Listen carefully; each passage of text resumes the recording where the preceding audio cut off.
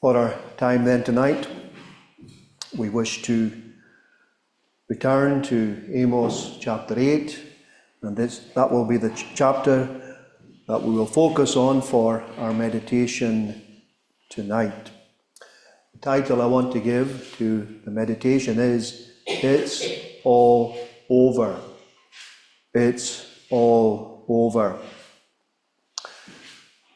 The prophet Amos in this chapter tells the people of Israel why and how God's judgment was going to fall upon them.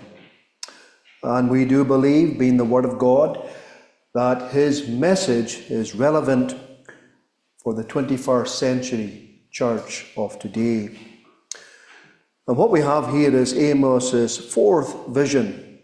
On previous occasions, we looked at his last three visions found in chapter 7. But here we have a fresh vision. And it begins when he is shown a basket of summer fruit. And the Lord says, "What are you seeing? What's before you?" Well, it's not a very difficult question. And Amos answers clearly, it's a basket of summer fruit. Now, we might think, well, that's a good sign, a positive sign. Here we have a basket full of ripe summer fruit, colourful. It's very often this kind of picture is associated with people who are in hospital and they're recovering, and you might go and visit them and you would take some fruit, a basket of fruit with you. And therefore, at the beginning here, we have a kind of delightful picture, but the reality is somewhat different. This might be appropriate for a time when we might consider when the Jews would have one of their annual feasts. They would have what we would call today a harvest Thanksgiving service. Well, for them it was the Feast of Tabernacles, and it was held at the end of the year, when they would give thanks to God for the harvest. And this would happen roughly somewhere around the time of our September and October. They would have this Feast of Tabernacles. But it was more than simply a harvest Thanksgiving, because they would gather in booths and they would have branches and leaves, and as they were at the temple, they would stay in these booths. And it would remind them of the time when they were in the desert and as they wandered for 40 years, and how God looked after them and provided for them during their time in the desert. But also, not long after the Feast of Tabernacles, their harvest Thanksgiving, there was the Day of Atonement. So it was a very much a period of time when they would thank God for the goodness of the year, for the harvest that had been brought in, and they would remind themselves of how their ancestors had lived before and how God had provided for them during the time in the wilderness. And the Day of Atonement would remind them that God would have that day when he would forgive their sins. And this is maybe the kind of picture that we have here when we look. What do you see? A basket of summer fruit. It might remind you of the goodness of God and his provision for his people. But that's not what we find here at all. It's a completely different picture altogether. And this chapter really highlights three things for us, three brief things it highlights. First of all, the opening verses remind us that the end is coming. The end of Israel is coming. And the next verses, principally from verses 4 to 6, what do we have? We have the why. Why is the end coming? And there's always reasons. God does nothing without reasons. And therefore, in these verses, we have the reason why the end of Israel is coming. And finally, in the bulk of the chapter, maybe from verses 7 to 14, we have the third thing that we find in this chapter. How the end is coming. How the end of Israel is coming about. And the signs, the clear signs that are seen in this prophecy about the end of Israel can be seen in our own society today.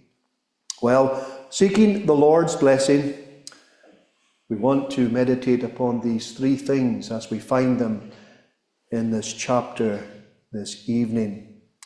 First of all, then, the end is coming. The end is coming. Yes, the end is coming, verses 1 to 3. This basket here, what does it depict? Well, quite clearly, Israel has only an appearance of health. Her health, her spiritual health, her spiritual vitality is only skin deep. It's only on the exterior. It's all false. It's not real. It's not permanent. It's not deep. It's not what it should be. In fact, it's a mask. And the fact is, here we have summer fruit. And what it depicts is Israel is ripe for judgment. That's what it's depicting. Not that Israel's bright and prosperous and flourishing in a spiritual sense. No. What it's telling us is that Israel is ripe for judgment. What seest thou? And I said, a basket of summer fruit.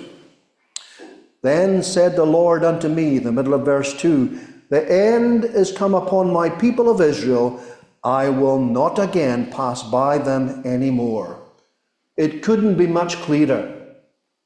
He's not going to overlook it. He has sent prophets. Amos is one of them.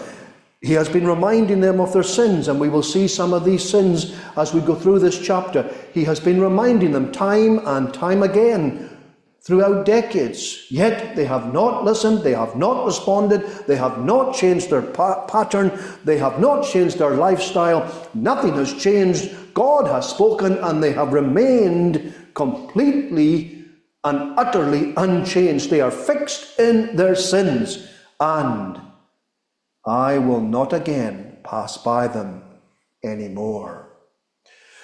We have been reminding ourselves, and we do need to keep reminding ourselves, friends, this message in the book of Amos is not directed to the heathen round about. And there were plenty of heathen round about. They were surrounded by heathen.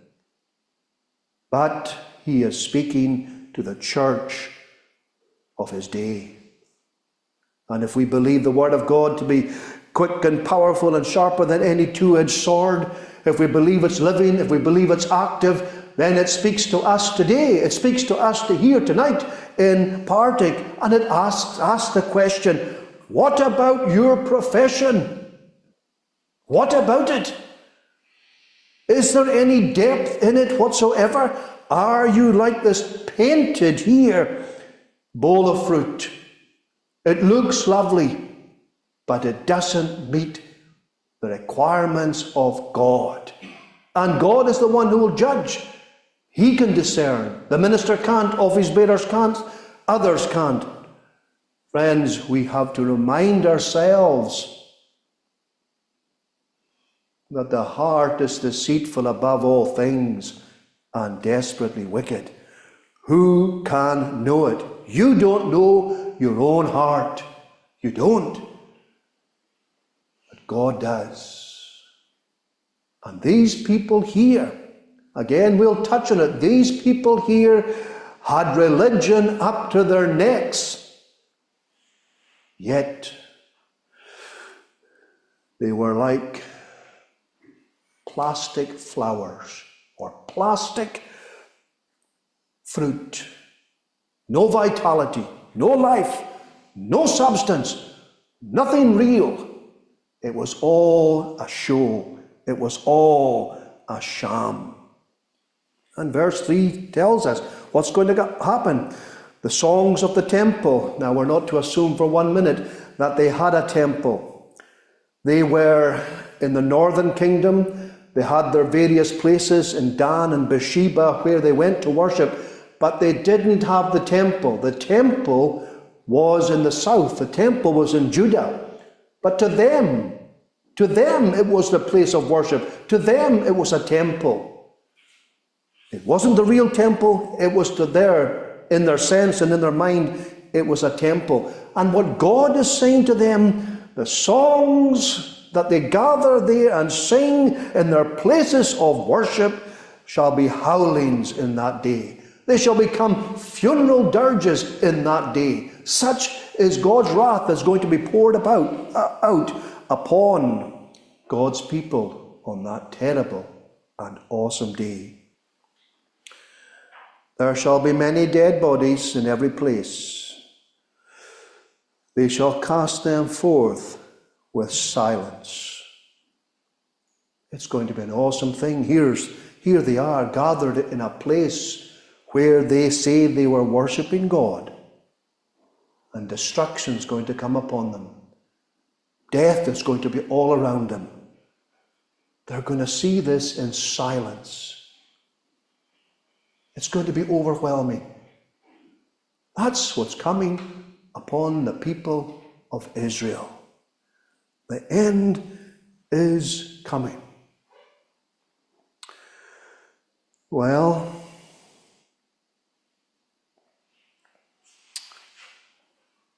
do we believe that we can see parallels in the church?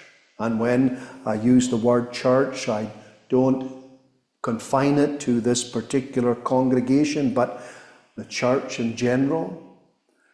Or can we open it up? Can we look at our nation? Can we see the evident signs that things are not great in our nation? Now we know that in Old Testament times the church and nation were one. That's not the same today, but the principles can easily be extracted from what we find here and applied to our particular situation.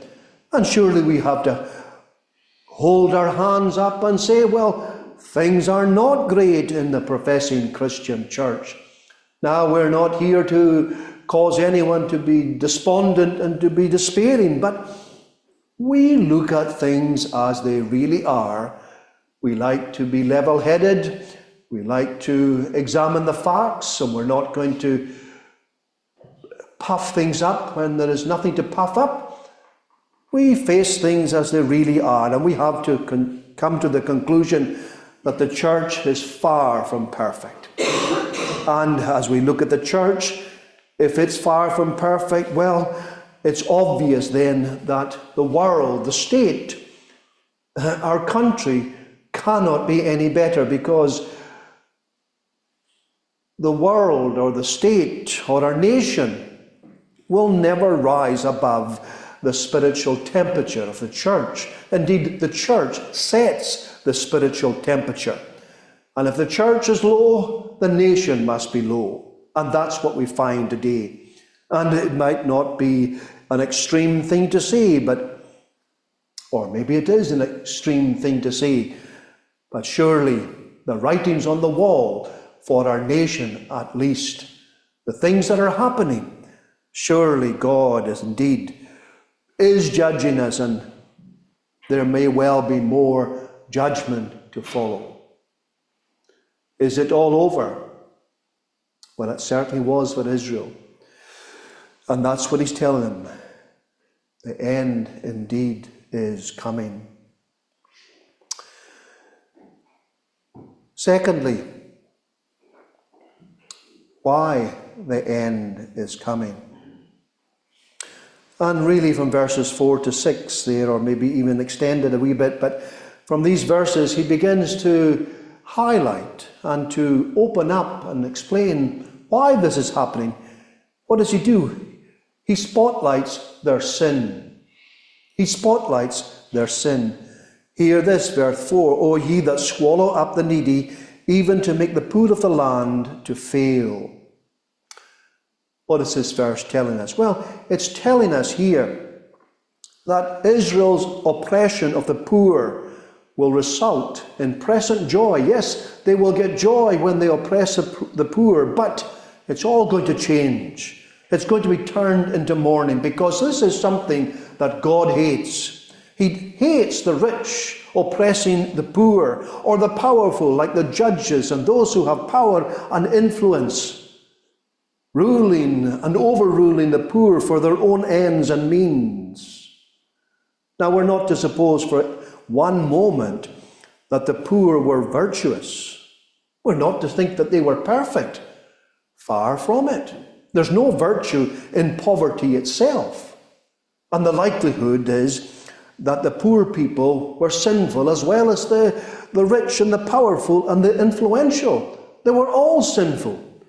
But God hates when the poor are oppressed and the rich make themselves rich on account of oppressing the poor. Again, I really don't need to highlight this or to give you any examples. We can see that in our society today. And the rich people and the powerful people and the politicians and those who are the movers and shakers of society might think that they can get away with this kind of treatment. But no, the God of all the earth, the judge of all the earth, he will take them to task, because this is something that he hates. The poor, the fatherless, and the widows are people that the Lord watches over. And they might not be virtuous themselves, but nevertheless, that's not an excuse for those who have influence over them to suppress them and to make capital from them. This is one sin that he found, and verse 4 highlights that. But there's another sin, and it's a sin that's more maybe noticeable and applicable to ourselves. Verse 5, when will the new moon be gone, that we may sell corn, and the Sabbath, that we may set forth wheat, making the ephah small and the shekel great, and falsifying the balance by deceit? Well, there are at least two sins that are highlighted here. We have, first of all, inward Sabbath desecration. These people were at the Sabbath. They kept the Sabbath. But as they were keeping the Sabbath, what was their minds on? When is the Sabbath going to be over? When does the sun go down? When does the Sabbath end, that we can sell corn, that we may set forth wheat? This is all that their minds were upon. The Sabbath was a drudgery day for them. It was a day when they were forced not to be involved in commercial activity. But as they were attending the means of grace and as they were observing the Sabbath, their mind wasn't on the Sabbath. They weren't thinking about the great God of heaven who made heaven and earth, and that one who promised that the Messiah would come. They weren't concerned about that at all. They weren't concerned about the Word of God or the glory of God or worshipping God. No, their mind was on earthly, upon spiritual things. Their God was their belly. Their God was their wallet. That's what was moving them and motivating them. Yet, outwardly, as far as the eye could see, as far as others could see, they were observing the Sabbath. We can hide nothing from God, my friends, nothing. You can easily hide from the minister. You can easily hide from office bearers, and you can easily hide from others. But you cannot hide from God. Impossible. He sees into your hearts. He knows your thoughts. He can weigh your intentions. There they were, singing the Psalms. There they were, reading the Scriptures. And their minds were on falsifying their balances. What does it say? Making the ephah small and the shekel great, and falsifying the balance by deceit. It was all for their financial gain and for their worldly aggrandizement. That's what they were all about.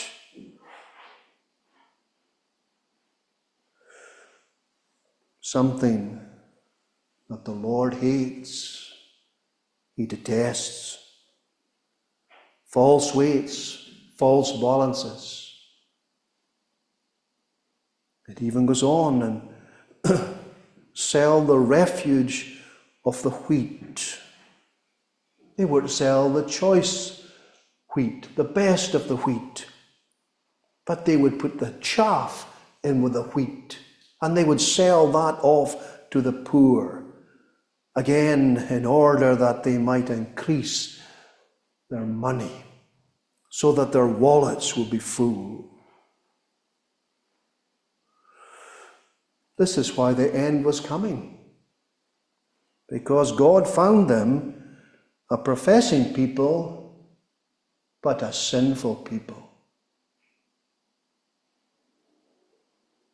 It's a very solemn thing, friends. You know, here they waited until the Sabbath was over. Oh, they longed for it. They wished it would finish, but they at least did wait for it. What about ourselves? The service is over. We go to our homes. What are we engaged in? What do we do?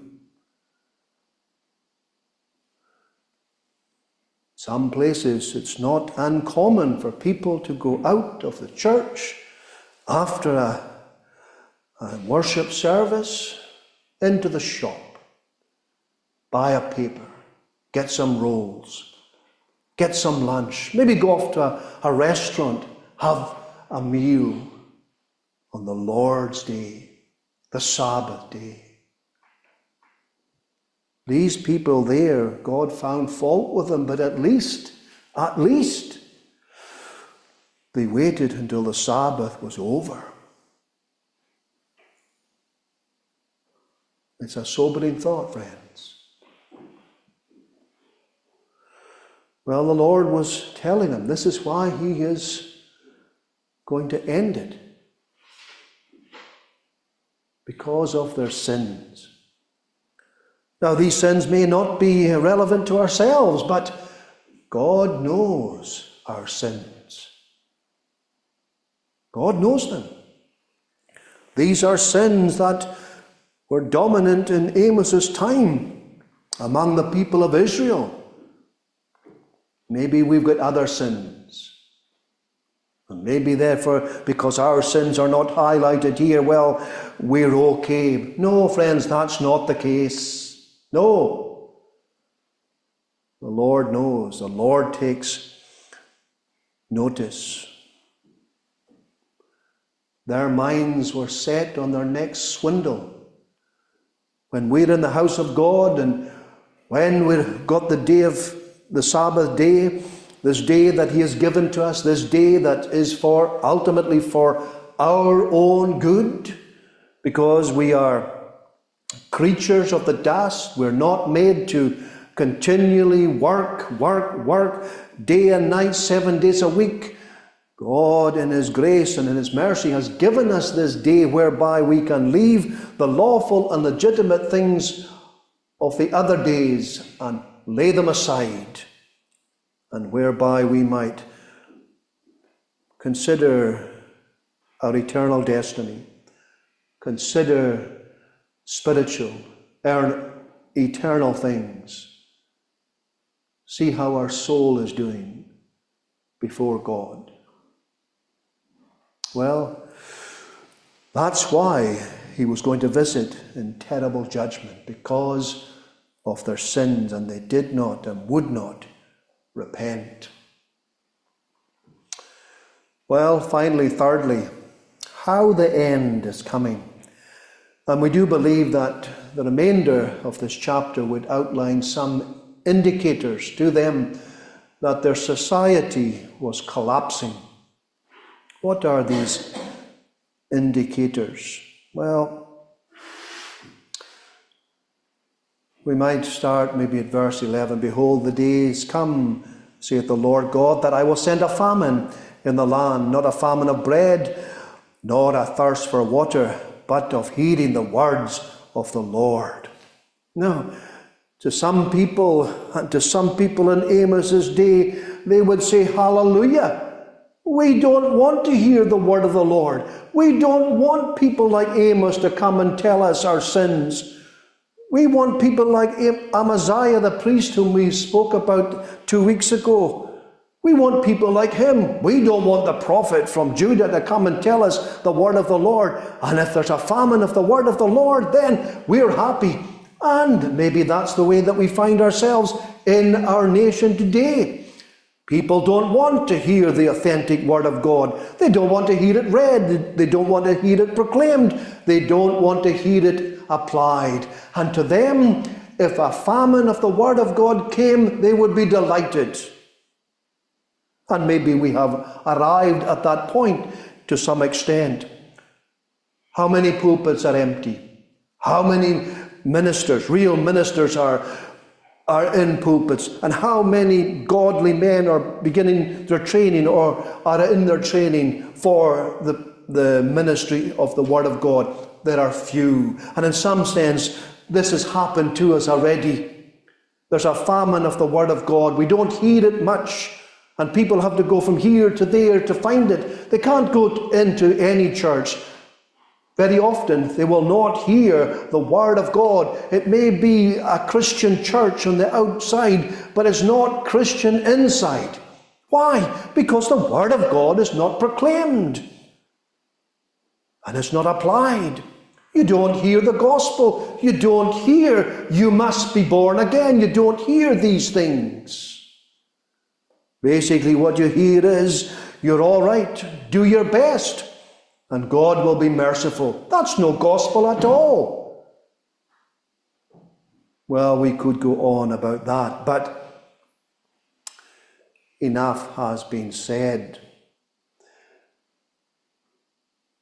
Generally, it is fair to say that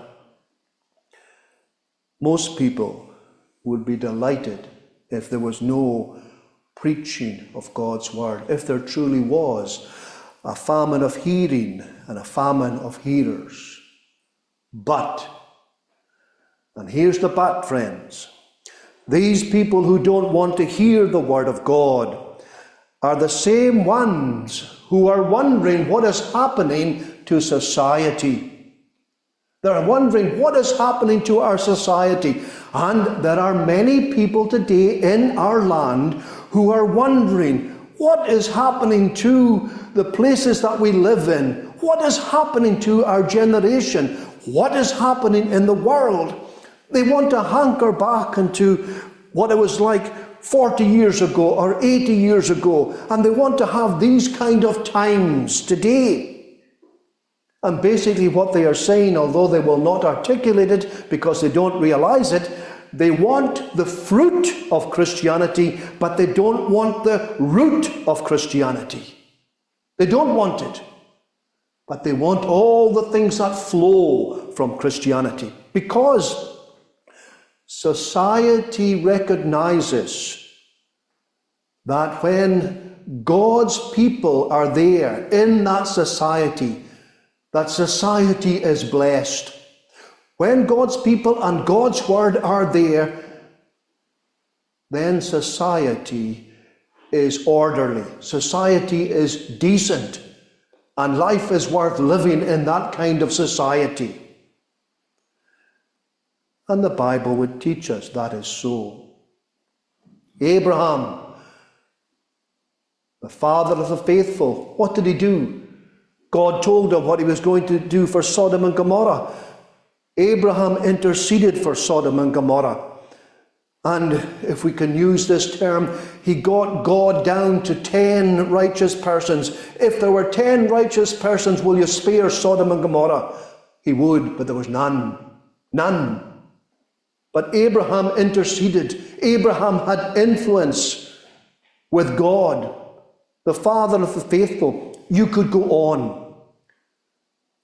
Potiphar's house was blessed because of Joseph. And when he went into the prison keeper left everything in the hands of Joseph. Why? Because he was a man of God and he had an influence there. And it was an influence for good. And that is always the way, friends, because human society owes much to God's word and to God's people. And when there's a famine of the hearing of God's word, it will affect society. And people who like the normality of society and they like the fruits that Christianity brings suddenly wake up one day and say, things have changed. Why have things changed? Things have changed because the word of God is not heard. And the people of God are not there. And this is what we find. And this is what we find here. Verse 12, and they shall wander from sea to sea, and from the north even to the east. They shall run to and fro to seek the word of the Lord, and shall not find it. What do we find in our day and generation? People are going everywhere but to the house of God. Everywhere but to the Bible. They know there's something missing, but they will not go to the Bible itself. They will not go to God's word. They will consult any and every counselor, every cult, a multitude of people they will call upon, but they will not go to the book of God. And this is what happened here. Does it not say, verse 12, from north even to east? You notice they didn't go to the south. They didn't go to the south.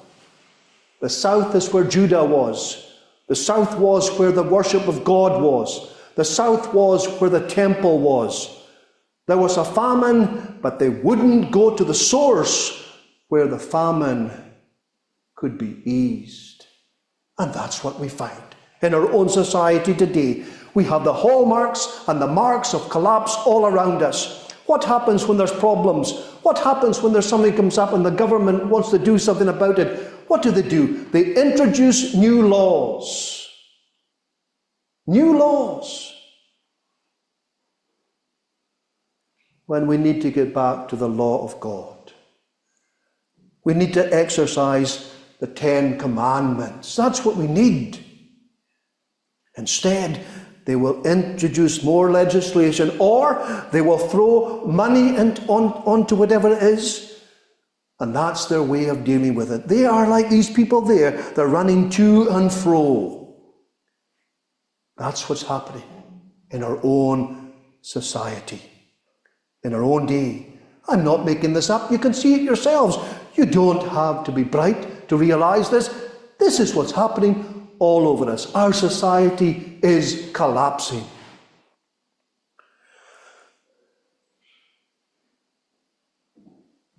And what does it say here too, verse 13? In that day shall the fair virgins and the young men faint for thirst. Society, when it abandons God, when there's a famine of the word of God, what happens? Well, society collapses. Who, in many ways, bears the brunt of that collapse? It's the young. It's the young. The rising generation, whom we hope when they grow up will live a full and active part in society, and they will play their part, and they will be leaders, they will be movers, they will be shakers when they grow up. But what's happening to them? They are being stunted in their very growth. In the time when they should be forming their opinions and when they should be building for the future, what's happening with them? The fair virgins and the young men faint for thirst. They're looking for something. What's happening? They're not getting it.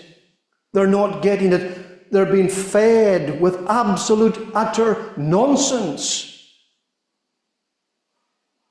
They go to school. What happens? They can be told that a boy can become a girl, and so on. I don't need to tell you. You know it. You hear it the same as I do. And this has a profound effect upon the young people that we will ultimately depend upon. Faint for thirst. I don't want to go on about this, but I'd say this to you. Do we not hear so much today about mental health problems in young people? You hear it, I hear it. I'm not a psychologist, never claimed to be. Is this not a sign of the times, a sign of what's happening in our society? The people who should be growing up, maturing, blossoming, and becoming leaders and shakers, what's happening to them? They've got mental health problems.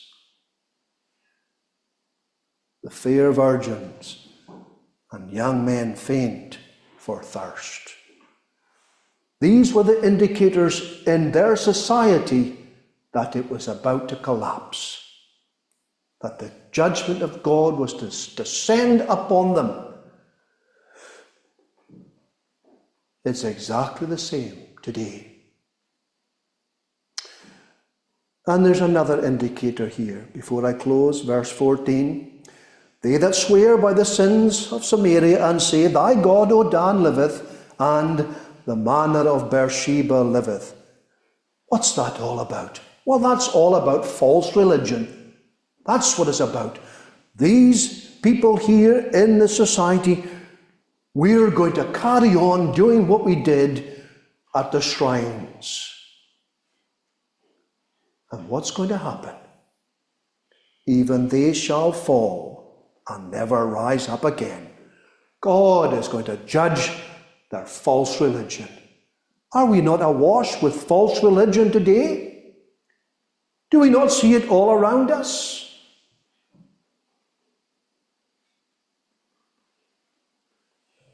Did you hear that there's I don't know if it's a party or if it's a group or whatever, but there is a movement among Muslims. And they're going to set up candidates where they have a large Muslim population, principally in England, but not exclusively. And they're going to fight basically on an Islamic platform for the next general election. And they're going to be pushing the Islamic agenda. And unless something divine happens, we will have MPs sitting in Westminster who will be out and out to push the Islamic cause. Now you might say, well, that's a bit alarmist. I don't think so. It's happening. It's on our doorstep. False religion's there. It's all part of the collapsing society. God said to these people, it's all over. Is it all over for us? Was it not Issachar? Was it not said of him, he could discern the times? We need to discern the times. It's all over. Amen. May God bless his word to us.